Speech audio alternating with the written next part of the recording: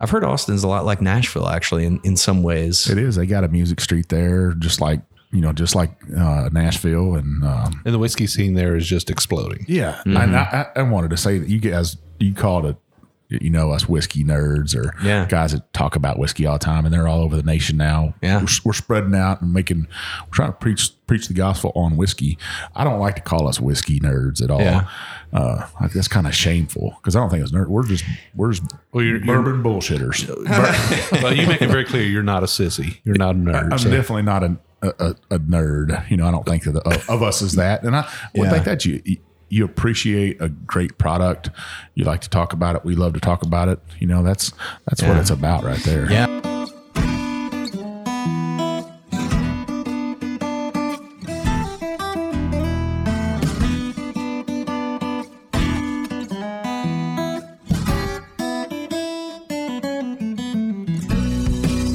Welcome to another trip down the Bourbon Road with your hosts, Jim and Mike.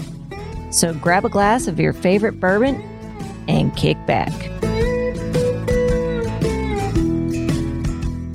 We would like to thank Tommy and Gwen Mitchell from Logheads Home Center for supporting this episode of The Bourbon Road. Find out more about their fine rustic furniture at logheadshomecenter.com.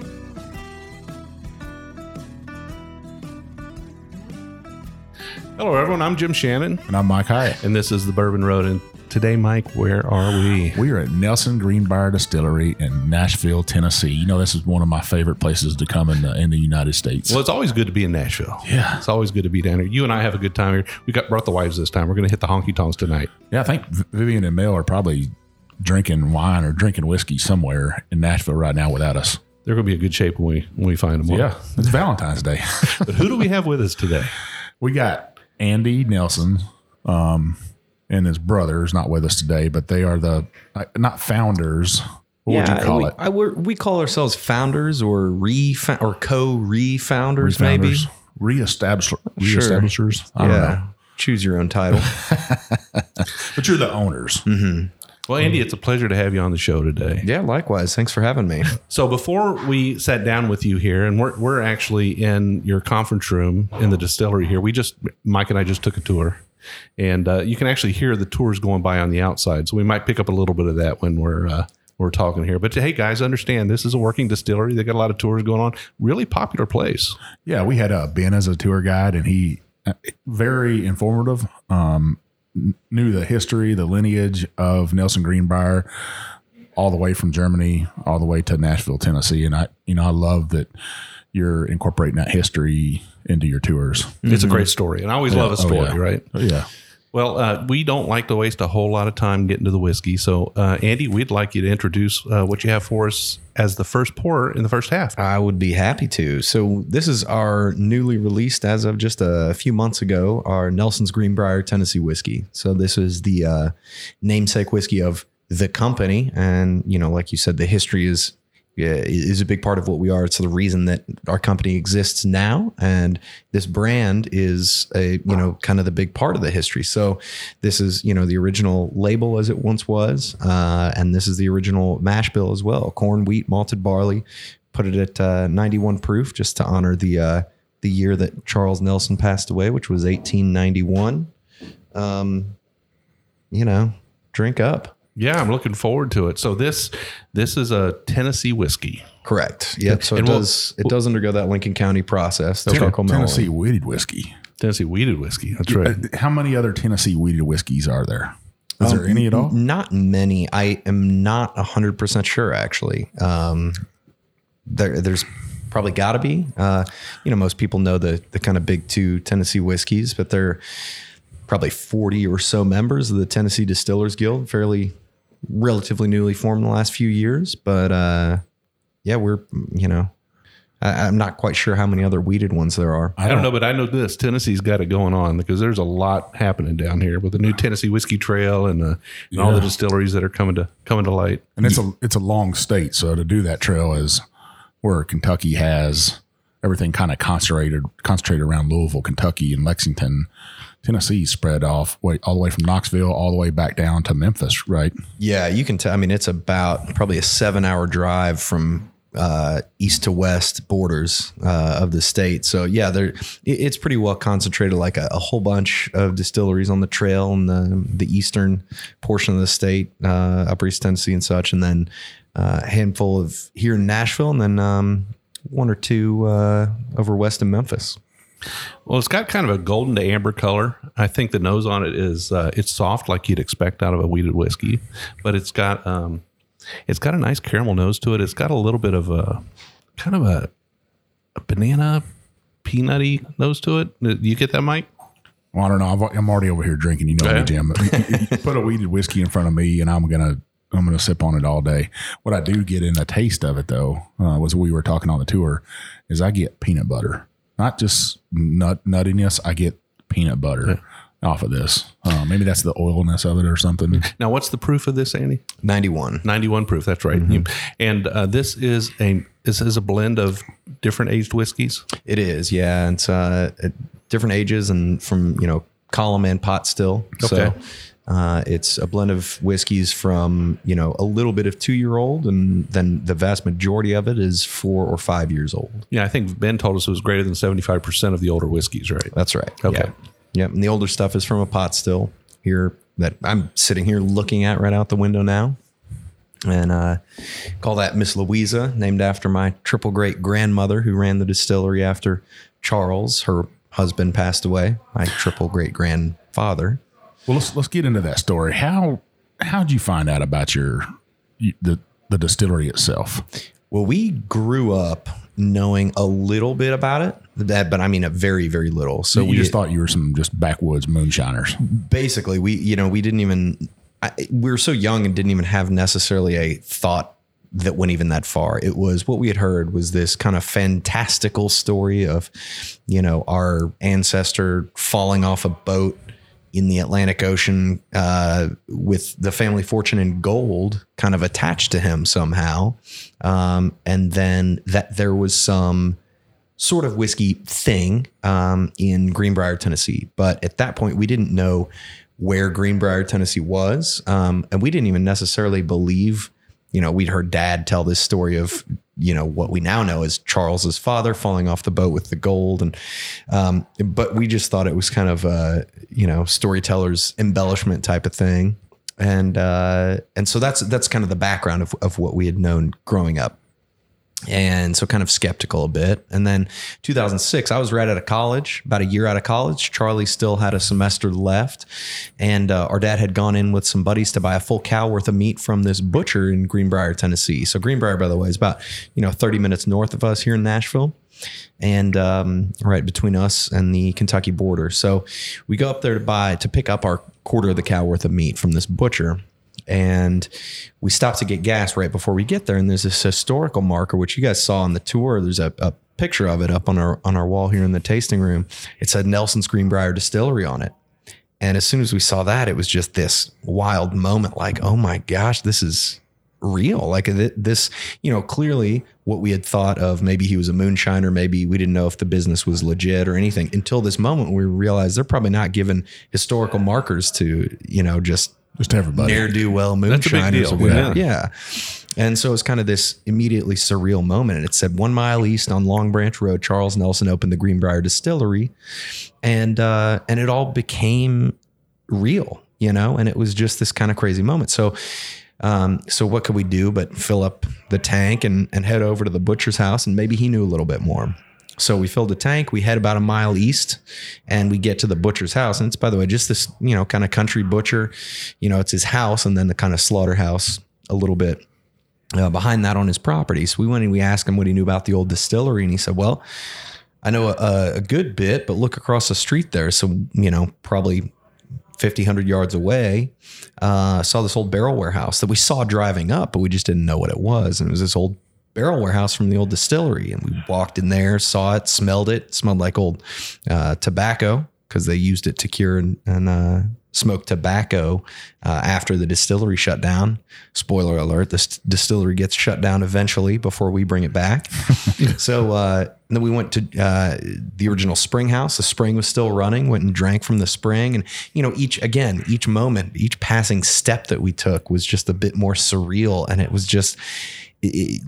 almost an out of body type feeling. Like this is crazy. Fireworks were probably just going off in your head at that time, right? A young guy just graduated from college. Yeah, absolutely. Here's my fortune in the world right here. 100%. And so we go, and it was still kind of like, all right, what kind of processing it, in our minds and figuring what is this all about? And so then the butcher said, well, why don't you go to Greenbrier Historical Society, just a couple blocks back from where you came. So we went, and this old Victorian house kind of dedicated to the history of the town of Greenbrier, in different rooms with different sort of themes, if you will. And one of those rooms is about the distillery. So we looked, and there's glass cases and things on the wall of old artifacts, old ads and articles and such, some of which you see here in the distillery on our tour. And but the thing that really, really kind of brought it home to us was this glass case with these 2 original bottles of Greenbrier Tennessee whiskey with our name on it. And it really was just this boom, this moment where we knew this is what we're here to do. And these bottles looked almost exactly the same as the bottle we're drinking from now. So we've taken that, that old label, the bottle mold, the glass mold, we actually had 3D scanned and recreated that exact mold and made a couple modifications to make the glass a little bit stronger than, from the pre 1900s. But yeah, that's what we did. And so trying to recreate it as much as we could. That's awesome. That's a great story. Well, let's go into the way, way back machine just a little bit, and let's talk about your that's 3 greats, right? Great grandfather. That's right. So what we were able to gather from the tour and some of the discussions out there is he was a kind of a candle maker, soap maker. Uh-huh. And this was in Germany in the early 1800s. Yeah. Kind of mid 1800s. So Charles, who was my, like you said, triple great grandfather. Mm-hmm. So his father, my quadruple great grandfather, was John Philip Nelson, and he owned a soap and candle factory in Germany. So Charles was born in 1835, as a matter of fact, on the 4th of July, which I think is kind of a cool thing. In Germany? In Germany. Yep. Small town called Hagenau. And so John Philip, the father, decided that he wanted to move the family to America. So he sold the factory and had all the proceeds from the sale and the rest of the family fortune converted into gold coin, and had special clothing made to hold all of the gold on his person, sewn into his clothing for the boat ride over. And so this was 1850, and they got on a boat called the Helena Sloman. Set sail from New York to New York from Hamburg. And while they're at sea, big storms, high winds, the boat's damaged and slowly in sinking condition for several days. And another boat comes by to rescue the passengers, kind of transfer them from the Helena Sloman onto the Devonshire, as that was called, on these little kind of rescue dinghies, if you will. And so everyone's transferred except for the final boat, holding, I want to say 12 or 13 passengers. I can't remember the number, but John Philip was among them on the very last one. And of course, remember, he had the family fortune in gold sewn into his clothing. So everyone gets there safely, but John Philip's on the last boat. In the transfer from ship to ship, that boat is, I guess, overtaken by a wave and capsizes. Well, everyone on board drowns, including John Philip, of course, probably quicker than the rest of them, because he has, God knows how much weight weighing him down with the family fortune in gold. So he's somewhere, as far as I know, still at the bottom of the Atlantic. But the rest of the family ended up making it back to New York safely. But of course, with quite literally nothing but the clothes on their backs. And so it was kind of that world that they landed in. The context that I love to kind of mention is, if you've ever seen the movie Gangs of New York. Oh yeah. That's the time that they land. I mean, this is 1850. That movie, Bill the Butcher is just dominating New York City in the 1850s. It's a tough time. Oh yeah. Especially for a young fatherless family. Exactly. I mean, Charles was 15 at this point, and kind of he and mom were head of the household at that point. So just having watched quite a traumatic ordeal with their father falling off the boat and drowning with every penny that they owned. So that was kind of the end of that chapter and the beginning of the next. So they get to New York, and obviously they've got to start a new life. They don't have all the money that they had received. I guess to book passage on a ship like that, you got to have a few dollars, right? Yeah, I mean, I'd imagine so. It's cool sort of fun fact about that Helena Sloman. It only took 3 voyages from Hamburg to New York and back. And on the previous 2, also came a couple other famous German immigrant families, and that was the Heinz family of the Heinz food empire. I guess they settled in Pittsburgh. And then the Steinweg family, which was, of course, anglicized into Steinway, of a particularly well-known piano manufacturer and maker. So kind of a cool thing. And then Charles Nelson and what would eventually become Nelson's Greenbrier Distillery on the third and final voyage. So your third great grandfather becomes head of the family at 15. Yep. He has to earn wages in order to help support the family. Yeah. So he finds work at a soap and candle factory in New York. It's called the Hayes and Schultz firm. Works there for a couple years with his little brother. Probably not earning too much, but then they move the family up to Cincinnati, Porkopolis as it's known, and becomes a butcher there. Also much bigger. Well, I don't know if it was a bigger German population, but Cincinnati still today is quite well known for its big German population. You wouldn't know it because in World War II, they took and stripped most of the street names off of the streets there in Cincinnati. Up near Findlay Market is the market there they have in Cincinnati, and all the streets there were named German names. But in World War II, they stripped almost every street name off and renamed everything to American names. Oh, interesting. I didn't know that. I didn't know that either. Good fun fact. I lived up in Cincinnati for 4 years and know just a little bit about it up there. Yeah. Well, cool. I did not know that. Although we did learn that it was called Porkopolis by a Cincinnati resident who came down to Nashville and took a tour here. They let us know about that. That was kind of cool. And a matter of fact, we learned a lot more about that shipwreck from another guest here who took a tour. It was this guy, Canadian guy who, I don't remember exactly. He talked to Charlie, but he was like somehow involved in the sort of maritime rescue and history of that area. And he said, so he ended up charting the course of the Helena Sloman and showed us approximately where it went down. And as it turns out, that was actually really close to where the Titanic went down as well. Oh, really? Which I'd never thought about specifically, geographically where the Titanic was, but it was a little bit off the coast of Newfoundland. So this was quite a time before the Titanic, but this was an actual steam vessel, right? That's right. It was the first German steamship to make that transatlantic journey. So I guess if you're looking to make that journey from Europe to the U.S. or like the Americas back then, a steamship could cut your trip in half or a fourth. I would guess so. I mean, let's see. It was about I want to say it was about a month or maybe 6 weeks journey, because I know they set sail in October, and I can't remember the exact date of 1850, and then it capsized in November. I'm sure they had to make several stops, especially for a steamship. Sure. To pick on coal or more wood to make steam with and stuff, and then it would take. Me and Jim are both sailors, old sailors, I guess, now at this point. Old salty sailors, you. Yeah. Dirty old salty sailors at that.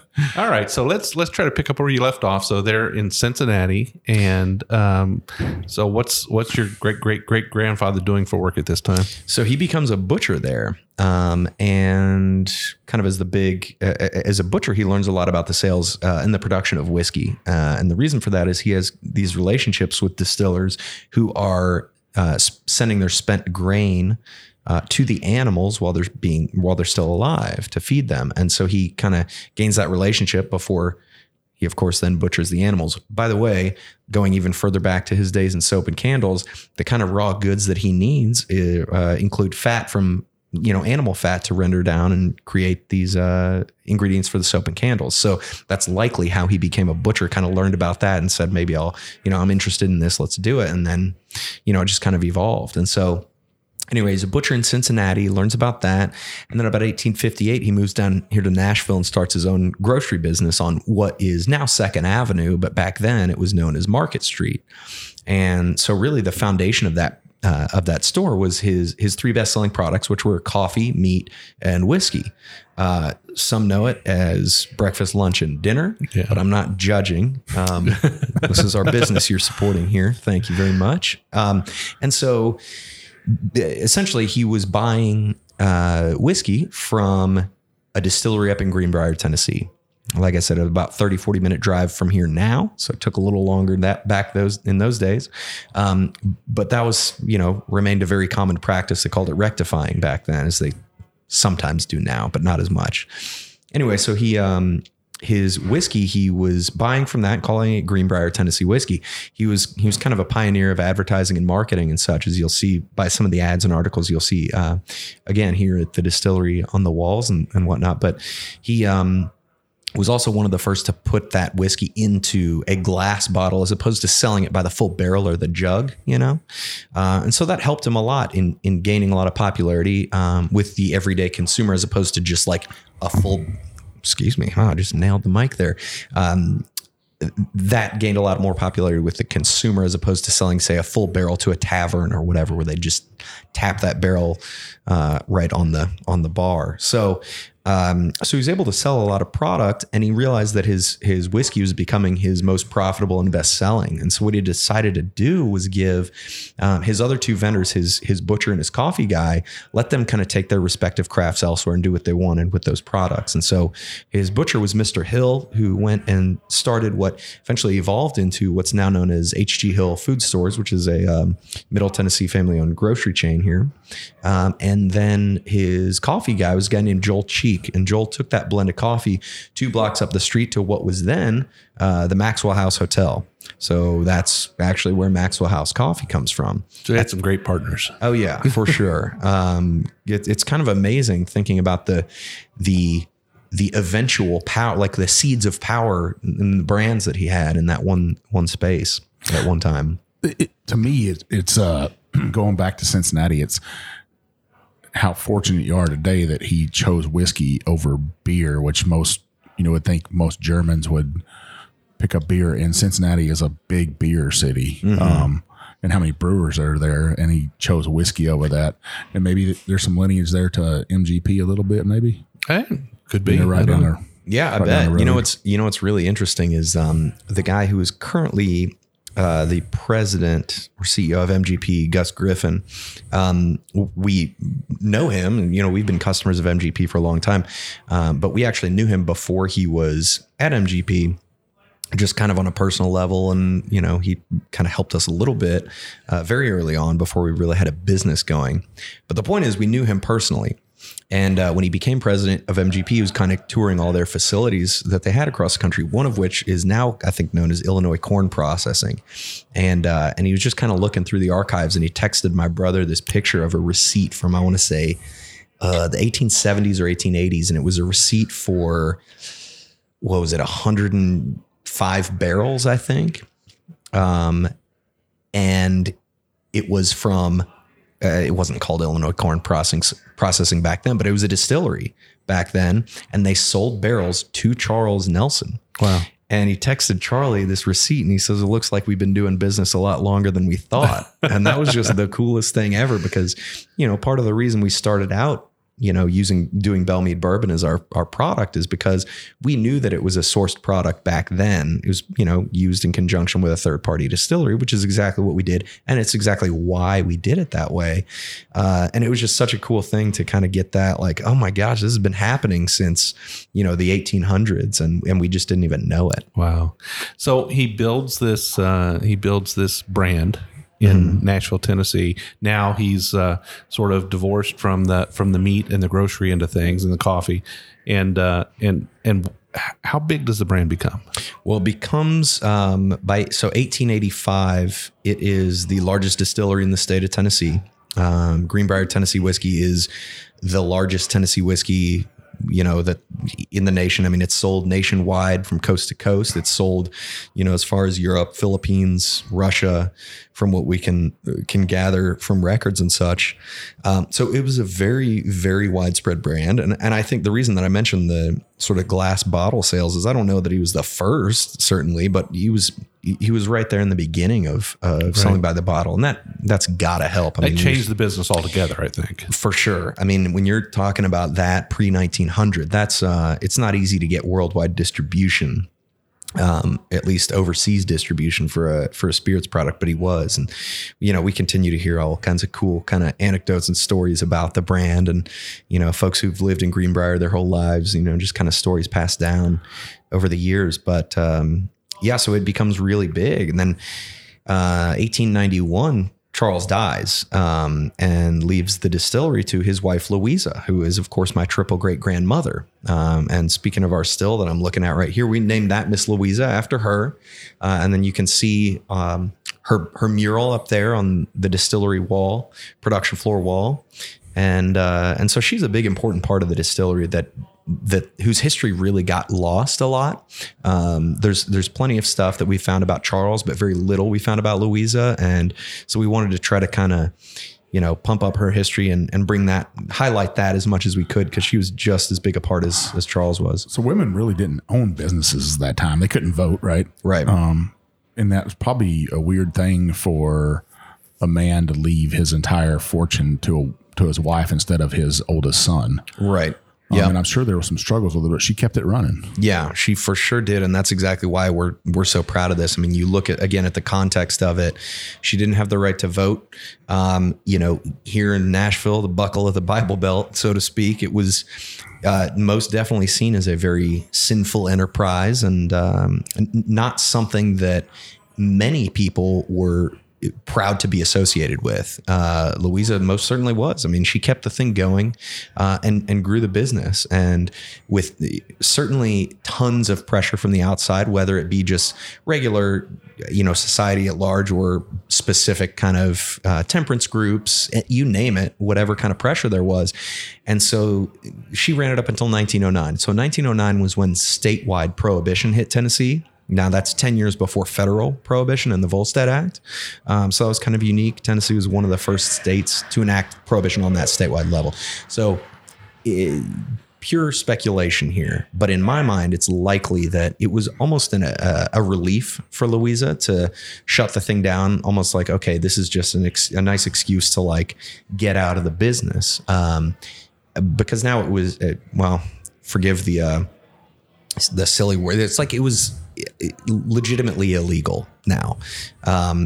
It's something that, okay, we can get out of this, get the pressure off us and go into banking. Now, how did they get into banking? As it turns out, Charles, 2 years before he died in 1889, ended up investing and helping start a bank called Nashville Trust Company.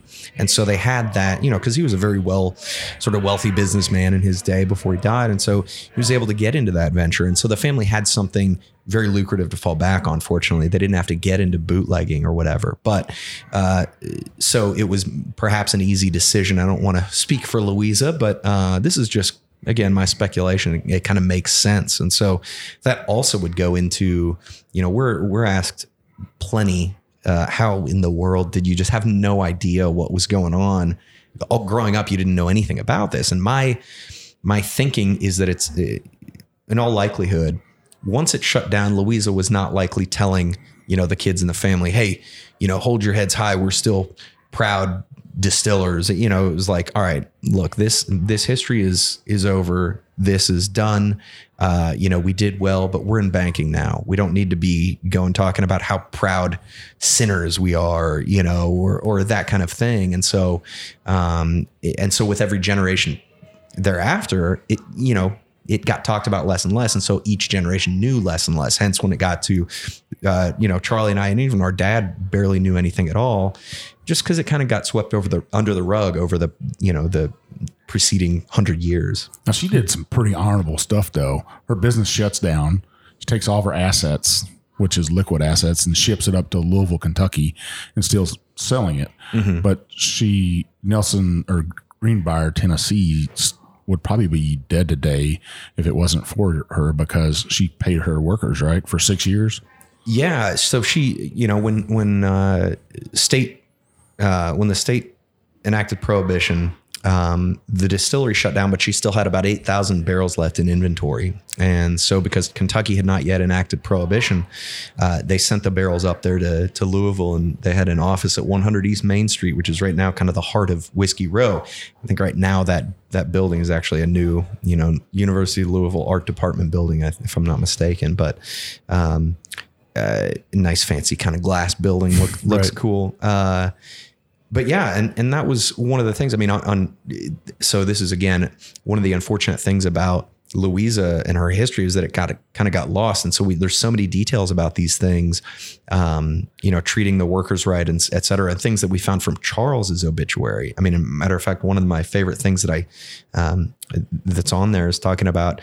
Yeah, I don't want to butcher the quote exactly now, but paraphrasing, it was like, Charles wouldn't just pay people what they would take. He paid them what they were worth. And there's an example in his obituary talking about if someone who would work for $50 a month, but they were worth $100, he'd pay them that $100 because that's what they're worth. Treating people with respect and paying them their due, not just what they would take, Sure. To get by. So that was a really important thing to us. And I think that, It's an amazing legacy. I think. yeah.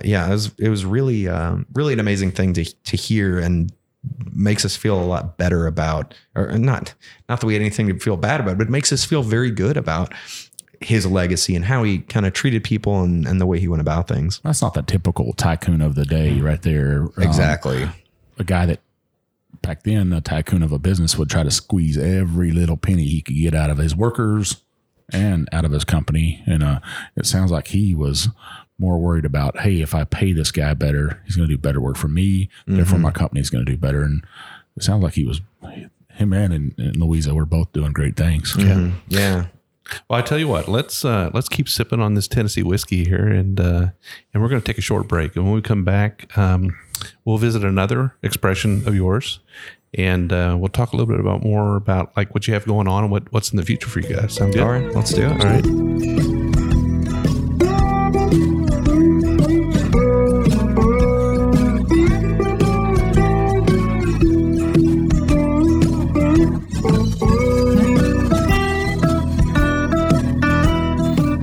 Thank Tommy and Gwen Mitchell from Logheads Home Center for supporting this episode of The Bourbon Road. Logheads Home Center, nestled in the hills of Kentucky, is an industry leader in building handcrafted rustic furniture.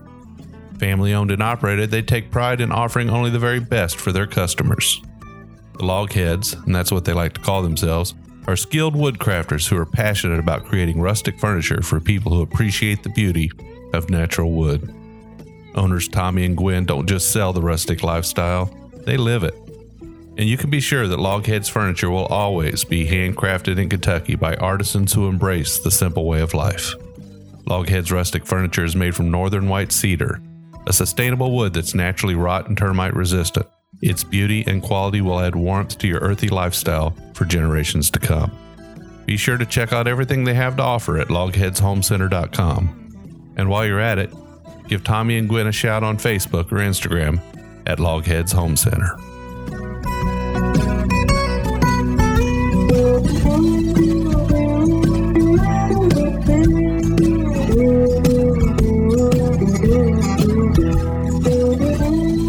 Hey, so we're back here at Nelson Greenbrier Distillery. Andy, I got to say, man, that to Nelson Greenbrier Tennessee whiskey, for it to be a weeded whiskey, I got to applaud you guys. What do you think, Jim? I like it. I like it a lot. I think it's actually got a very there's a lot of notes to it. I think you can taste kind of the story they're trying to tell with it. I mean, I picked up a lot of notes, and honestly, I think that you have a little bit of that younger whiskey in there, and I think it brings something to the game. It really does.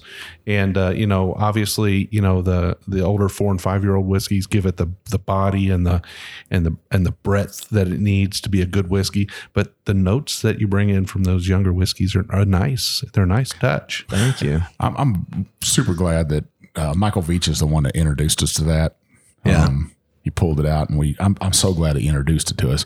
Only thing I'm kicking myself is me and Jim were down here, I think the weekend that it was released. We actually walked in here, and you guys were slam packed. And we were like, our wives were like, no, we are not doing this right there was now. a lot of people. There was a lot of people, but I'm kicking myself because we didn't pick up a bottle that day. Yeah. If I'd have known it was wheat or whiskey, I'd have grabbed a bottle right there. Oh yeah. Well, yeah, I know. I certainly appreciate the feedback, and we're really excited because, you know, we knew that there was going to be a little bit of this younger whiskey, but we went through plenty of flavor, you know, profile tastings and figuring out what the blend was going to be. And inventory wise, this is what it had to be for now. But like, you know, less than about a year or less from now, youngest will be 3 years old, and then from a year from then, youngest will be 4. So it'll, you know, this. Even having 2 or 3 year old whiskey in here will only be a temporary thing as our inventory continues to age. So I'm really excited about that to see. Well, I'm a true believer that a younger whiskey does have things to offer. You know, a lot of those things will disappear with age, even the good stuff along with it. So, you know, some of the nice notes that are brought by a younger whiskey will tend to disappear over time as well. And I guess, you know, another company that kind of does that blending with the younger whiskeys is Bardstown Bourbon Company. Yeah. And they've got a couple expressions that include some younger whiskeys, and they're very nice, very nice. So hats off to you guys on that. It's a wonderful expression, but let's move on and let's talk about what we have for the second half pour. What did you bring for us for the second half? So this is Bellmead Reserve. So this is this is our newest expression of Bellmead bourbon, and this one is 113.6 proof.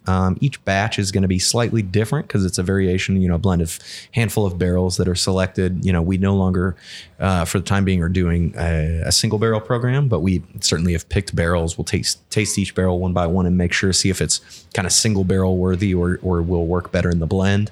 And so a lot of these that we use for the reserve are single barrel worthy, meaning they're just kind of outstanding on their own and really need to be highlighted. So that's what we've got in this reserve.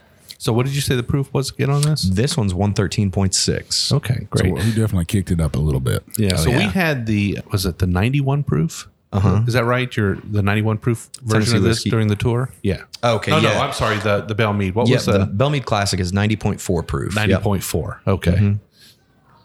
So yeah, this is well, I'll let you guys kind of do your thing, but little kind of bolder flavors, Yeah. a little more Dark more fruit. intensity. Yeah, definitely. Dark cherry. Now, what is the typical age of this? You know, 7 to 10. 7 to 10. You know, we can go older. Don't usually go younger, but really the important thing to us in any kind of blend is not the age or frankly even the source of the spirit. It's, you know, the flavor profile and the end of it, because we've learned over the years that you know, blending and flavor profile kind of creation is really the one of the big keys to this. It's you can be the world's best, you know, masher or best fermentation scientist, best distiller, best, you know, any of these things. But even if you have really excellent things, you can put them in a blend and they just don't turn out as well as kind of the sum of their parts. So the key is kind of taking something and yielding something that's greater than the sum of its parts. Right. And that's where the art lies. Mm-hmm. Yeah, exactly. So this is definitely a darker liquid than your other. And you would expect that from this is more or less a cask strength version of a small batch. How many barrels go into a batch of this typically? As of right now, not usually more than 7. Okay. To be honest, a lot of that is driven by the largest physical tank that we have. Can't really hold more than that. So that's one thing. You know, I was going to say that the Bellmead brand has become quite respected in the world out there, in the world of, you know, us consumers. Nerds. You know, nerds, absolutely. You can always expect a great batch from Bellmead. Bellmead also has some other expressions, and we can talk about those later. But it is something that usually gives an impression of it's going to be a good bourbon. You know, you can trust what's in the bottle there. Well, good. I thank you. I appreciate that. I mean, we certainly work very hard to do the best job that we can, and then I think one of the big elements that can sometimes be left out is that kind of the heart and soul that you put in to your product. You know, you can have all the science you want, but if you don't feel the passion for it, that's going to come through in the end result. And so, you know, we have a lot of passion for this, and we feel very strongly about it. And the hope is that comes through, you know, just even something as simple, just as, you know, again, going back to kind of treating employees with respect, doing, you know, kind of doing things the right way as human beings, as opposed to just trying to like, certainly not trying to fleece anybody or whatever, but I just, being decent and putting your best foot forward and having a passion for it is really a big key ingredient. So Bellmead's a plantation. It was a plantation at one time. And there was also a Bellmead racetrack here, right?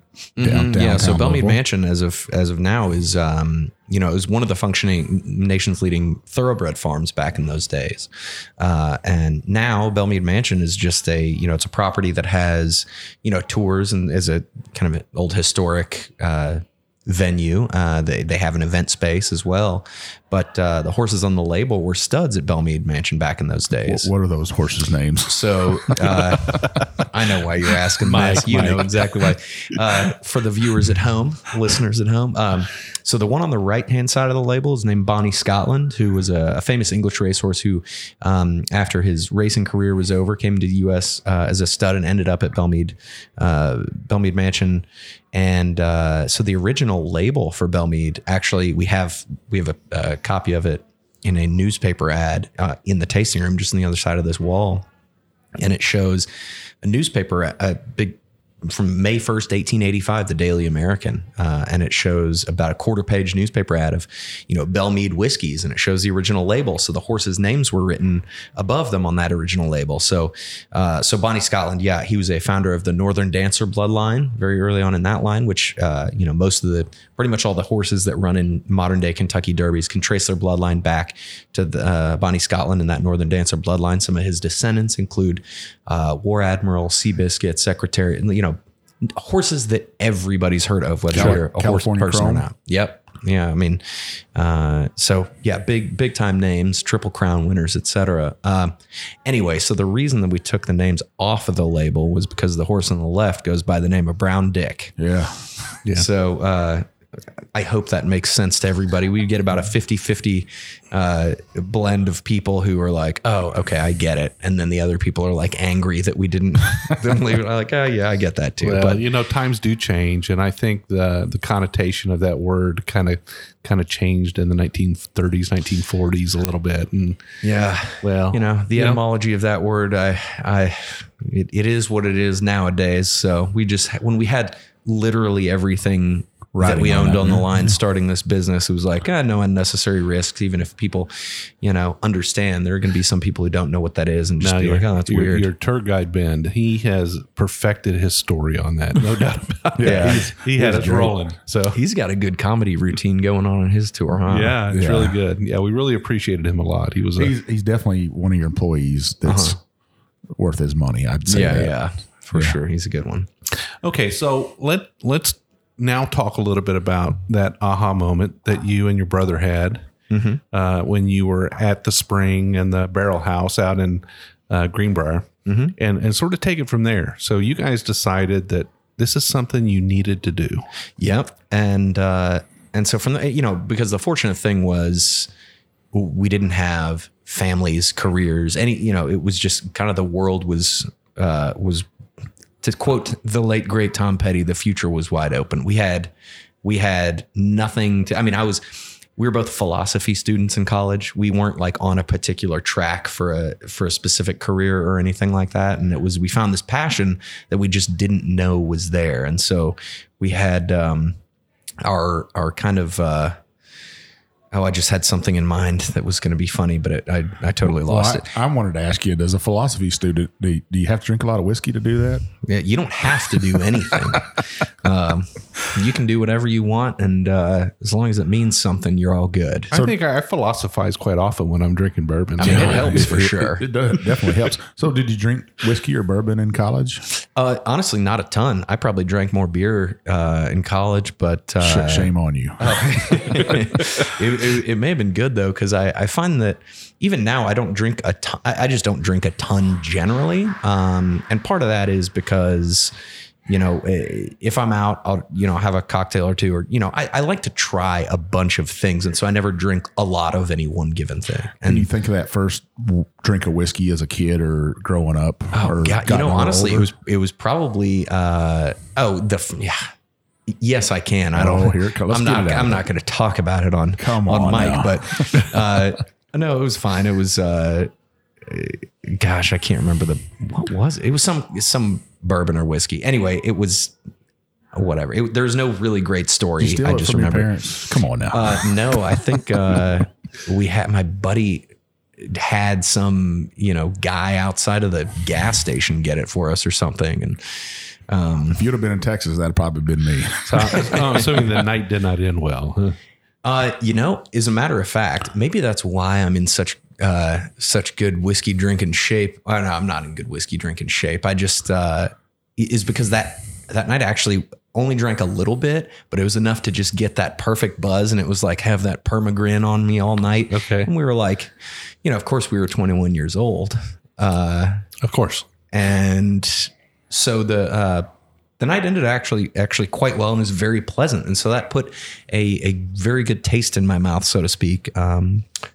For whiskey for the foreseeable future. So that was really good. It's not, cause I always hear people talking about, I can't drink tequila. I had a bad night on that in college, or, those kind of classic tales of debauchery. But whiskey for me was actually a really good, pleasant experience at the first and, the beginning. So you had that explosion of ideas, both you and your brother. Could you see the excitement in your brother's face? Oh, 100%. In fact, he was probably way more visibly excited than I was. I'm kind of like, I'm accused of that often, where of not having any I'm like, even though I know something is really awesome, I just kind of keep a straight face, and I don't know. Stoic.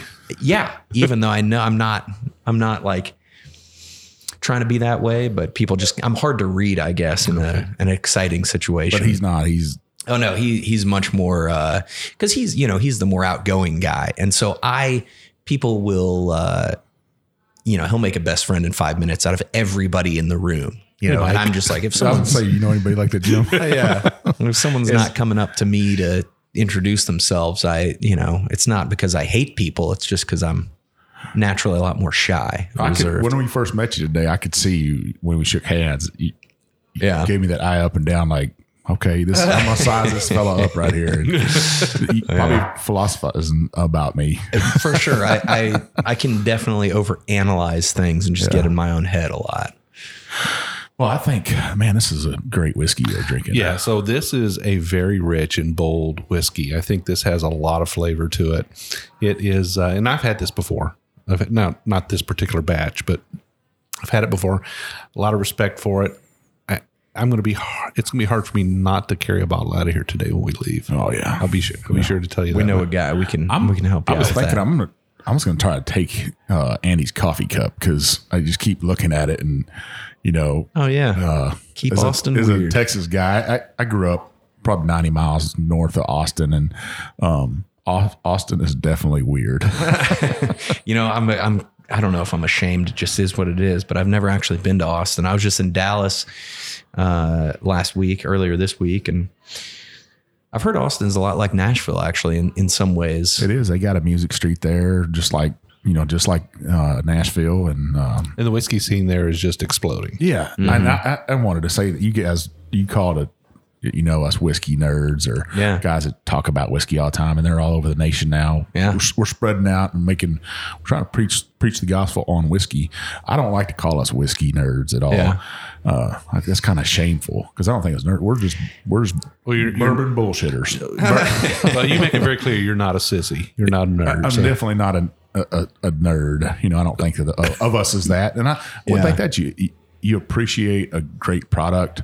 You like to talk about it. We love to talk about it. That's what it's about right there. Yeah. I for sure use the term nerd with great affection, because I was, when you use the word nerd, you kind of think back to high school and the groups and cliques. And I was maybe not a high school nerd, but I was not a cool kid, that's for sure. And so I appreciated the so-called high school nerds a lot more. I identified with them a lot more. And so I just think of it a different way, because they're sort of nerds for so many specialty things now.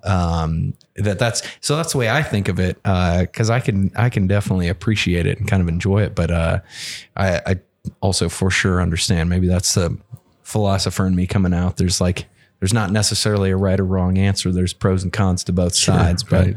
So you guys decided to go ahead and pull the trigger on this thing.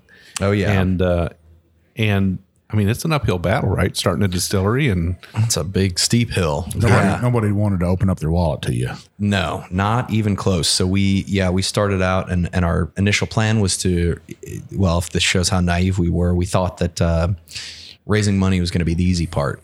You know, it was kind of as simple as like, oh, we know some rich people. We can do this. We got a cool story and let's do it. They'll give, we gave ourselves like 3 months before we, finished our goal of raising however much it was. And so that did not happen at all. I mean, it literally took us 2 full years before we even got $1. funny thing about rich people, they like to make money. Exactly. Right? Yeah. It's kind of like they didn't make their money by giving a bunch of unproven philosophy students, a wild amount of money. And let's say you were 24 yeah. at that time, and you're asking people, a 24-year-old, give you some money. Yeah. And of course their questions were, well, what's your sort of pedigree here? Have you ever worked in a distillery? Have you ever run a business? Have you ever run a distillery? Have you taken a business class even? And the answers to all of those were no. And so it's not an easy thing to hear. But we got this name. Yeah, exactly. And so what we heard over and over and over again was like, well, that's a great story. Good luck. So, I'll support you, if you guys can get this going. And so one of the very frustrating things that's hard to understand as an amateur fundraiser is when you first learn the idea that people saying, well, I've got a lot of money and I'm an investor. What's this guy or this gal doing? Are they in? No, but they're on the cusp. I'm like, all right, well, let me know if this person is in. If they do it, then I'm in. And it's just that domino effect. It was like, but why can't? Oh, come on, man. Who wants to be bold? first? Like, be that first guy. Step out on a ledge here, and it just took a while. So anyway, we had to kind of change up our business plan, reel things in, and say, all right, and that at that time, around that time, is when we discovered what Bellmead bourbon itself was. So we were first looking at the Tennessee whiskey because we knew a little bit more about that. And we discovered, okay, he also made Bellmead bourbon, and he made it in such a way that he never actually distilled it himself. Charles didn't. He worked in conjunction with what's called the Sperry Wade and Company, which is on the little gold medallions on the most Bellmead labels, SW & Co. And they were kind of instrumental in the founding of Bellmead Mansion and that thoroughbred farm, and hence the name Bellmead Bourbon. And so they had a distillery as well that they distilled it, and then Charles Nelson helped kind of age it, warehouse it, bottle and sell it that way. And so we figured, okay, what we can do is work with a third-party contract distillery, MGP in this case, or LDI as it was back then, and start a little smaller. So we ended up, putting literally everything that we own on the line as collateral to get started working with MGP, and outsourced pretty much everything at first to prove to people that, we can do this. We'll show you that, we don't have experience, but we've got the passion and we're not going to quit, and so that's exactly what we did. It allowed us to, grow some more revenues and then slowly attract more investors, people kind of believing in us. And then, so we released Bellmead Bourbon in March 2012 here in Nashville. And then August 2014 was when we first laid down our first barrel of Tennessee whiskey. We, built out our own distillery here that we're sitting in right now, and have been distilling here and doing tours ever since. So it's a steep learning curve, right? To go from, students to owning and running a distillery. Yeah. I mean, we're going from students just to students in a different capacity. I mean, I'm still a student for sure. But there is nothing that keeps you as engaged as constantly learning and knowing that you've just got to keep this thing afloat. And the thing that'll keep you afloat is learning, what waters you're treading in now. I mean, just learning and taking it all in and having a bit of humility and knowing that, there's no reason to have too big a head. It's like we knew that we were not going to be right about everything. We didn't even have enough confidence to be right in so many ways. It's just absorbing the world around us, talking to, hundreds of people saying, who had the experience and who fortunately gave us the respect to tell us a little bit about the business, the industry, the technicalities of making whiskey, how to set everything up. And just, from dollar one, business wise, and from proof gallon one production wise. And you guys worked with Dave Pickerel early on, right? That's right. Yeah. He was, we worked with him very early on. We were one of his first clients, and that was, it was tough because we were one of his first clients who signed up with us, but we also took so long to raise money that he then took on more clients who then, while they started working with Dave after us, they got product to market well before us. And it was like, people are just passing us like we're going backwards here. But gradually we kind of got our feet under us, got the funding we needed to get really going as a proper business. And so your Bellmead bourbon entered the market, had relatively wide acceptance. It afforded you guys the necessary revenue you needed to build out your distillery.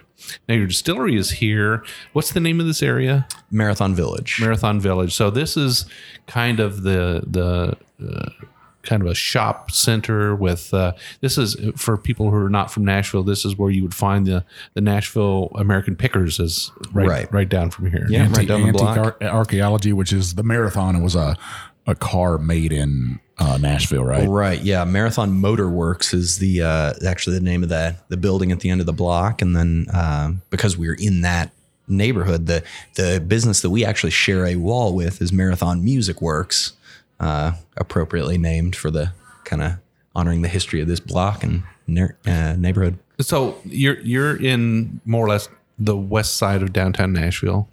And this is kind of a trendy area. So there's a lot of tourism here. You get a lot of visitors to your distillery tours here. It's a good spot for you. It's great. We got very fortunate to find this space when we did. We were looking at a space across town for a while and just trying to make it work. And for a handful of reasons it didn't. Then we came across this spot and it was just perfect in every way. And so there's got to be something inside of you that says, boy, it sure would be nice to be out in Greenbrier, but that's just not going to work. Not immediately anyway. It's still our plan to get something. We would love to build a much bigger facility up in Robertson County, at the very least. And so we're still working towards that, because it would be very helpful to be able to produce on our own more than 750 gallon batch at a time. Okay.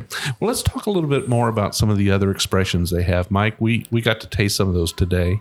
One of the things that we tried, was that the sherry cask finish? Sherry cask. First your dog here is awesome, man. Oh, thank you, Clyde. Yeah. Oh, Clyde. He's a good boy. We seem to, I seem to attract dogs, which is not a bad thing. I appreciate that. I think that tells you're a good human. Yeah. Yeah. That sherry cask, bourbon, different expression. And you guys kind of just leaped into everything, and finished bourbons are a thing now. A lot of people are trying it, and it seems like you guys have mastered that. Of blending and finishing a whiskey. Yeah, we I don't know. I hesitate to say I'm a master in anything just because I don't know. Call me unsure, but I definitely have confidence in it, and I think we have gotten very good at it. The sherry cask finish was the first of the cask. As a matter of fact, our second SKU that we released after Bellmead Classic, and the idea was just like, hey, how can we, for one, learn a little bit more ourselves, but get another product out there and kind of get more recognition for ourselves from the consumer and trade and such. And so the idea also came partially from Scotch whiskey. A lot of Scotch whiskeys either finish or age in sherry casks. And we said, let's try it. And we did, and it worked out quite well. We use Oloroso sherry casks for that. And as a matter of fact, it's still my favorite cask finish that we do.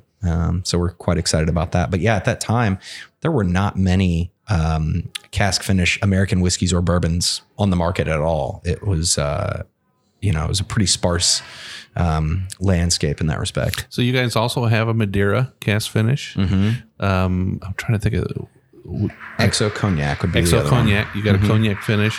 You also I had something recently, which was your brandy finish, which was quite interesting, very bold. Yeah, I thought. Yeah, we'll do. So the sherry, cognac, and Madeira casks are what we call our special cask finish line, and those are certainly available here at the distillery. But then, and those are readily available on many shelves. So those are something you can find. Yes, yeah, for the most part, we may be kind of changing strategies with that a little bit. I don't know 100% yet, so I don't want to say too much, but they will for sure be available at least here at the distillery if you're looking. But for now, yeah, they're available in most markets that we exist. You also have a liqueur that honors Louisa, right? That's right. Yeah, Louisa's liqueur, which is a very cool thing.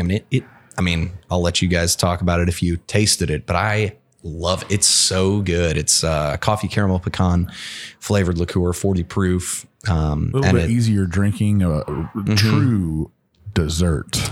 Yeah.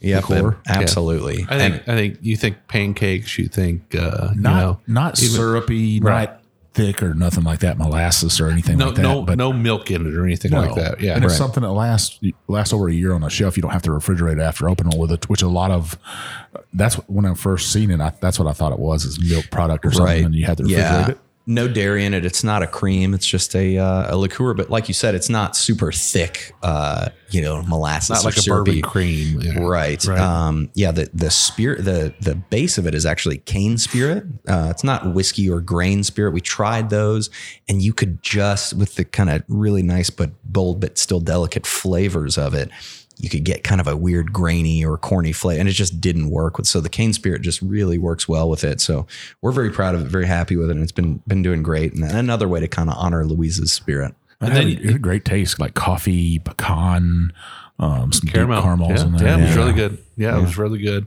So you have one other barrel finished expression of the Belle Meade, which has gained quite a I know where this is going. The honey, right? Yeah. So, yeah, that's a very exciting one, and it's we're releasing it again here March 7th, 2020.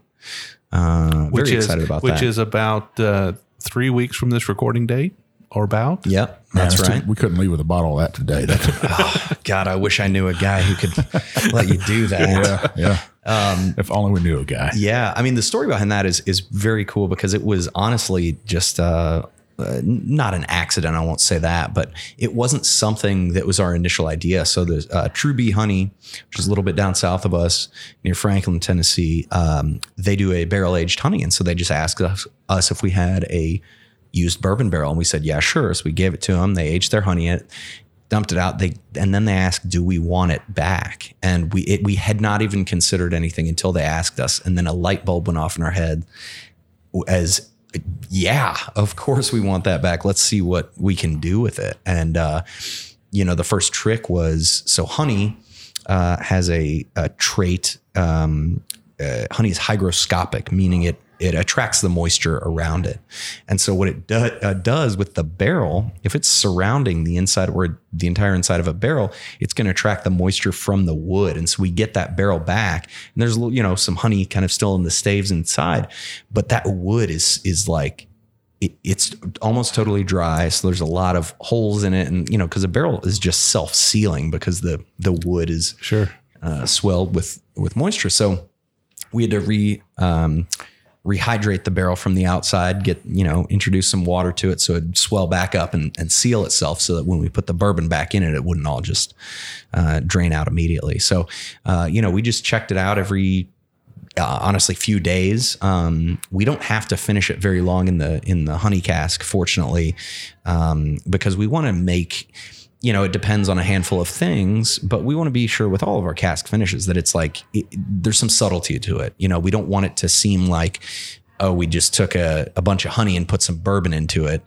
It's for sure a bourbon with a bit of influence from XYZ, whatever cask it's being finished in. So I'm assuming on March the 7th, when you release the honey cask finish, you're going to have a line around the block.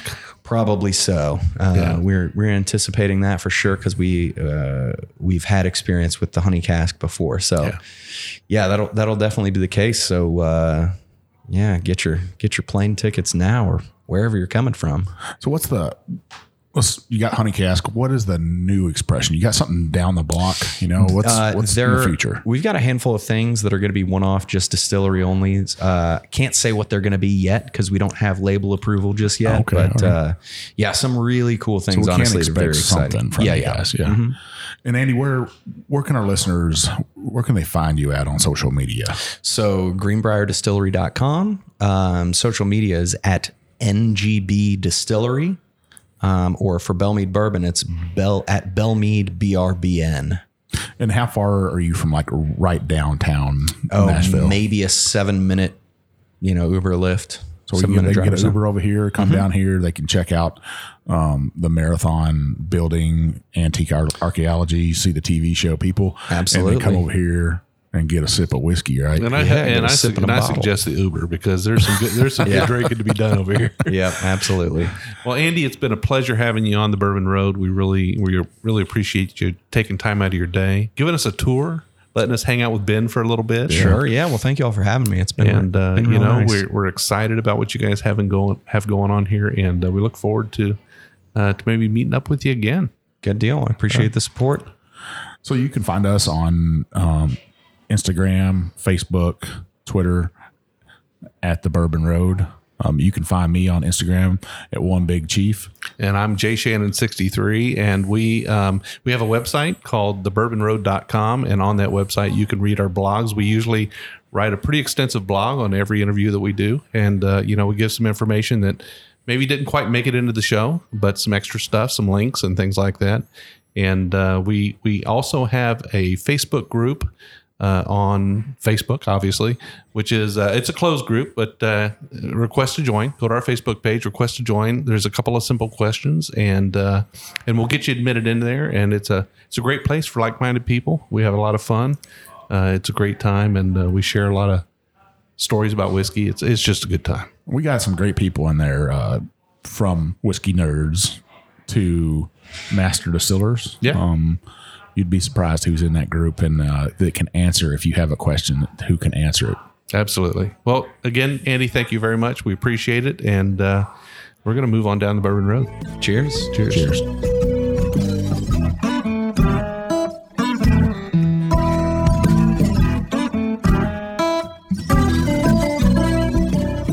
We do appreciate all of our listeners, and we'd like to thank you for taking time out of your day to hang out with us here on the Bourbon Road. We hope you enjoyed today's show, and if so, we would appreciate if you'd subscribe and rate us a 5-star with a review on iTunes. Make sure you follow us on Facebook, Twitter, and Instagram at The Bourbon Road. That way you'll be kept in the loop on all the Bourbon Road happenings. You can also visit our website at thebourbonroad.com to read our blog, listen to the show, or reach out to us directly. We always welcome comments or suggestions, and if you have an idea for a particular guest or topic, be sure to let us know. And again, thanks for hanging out with us.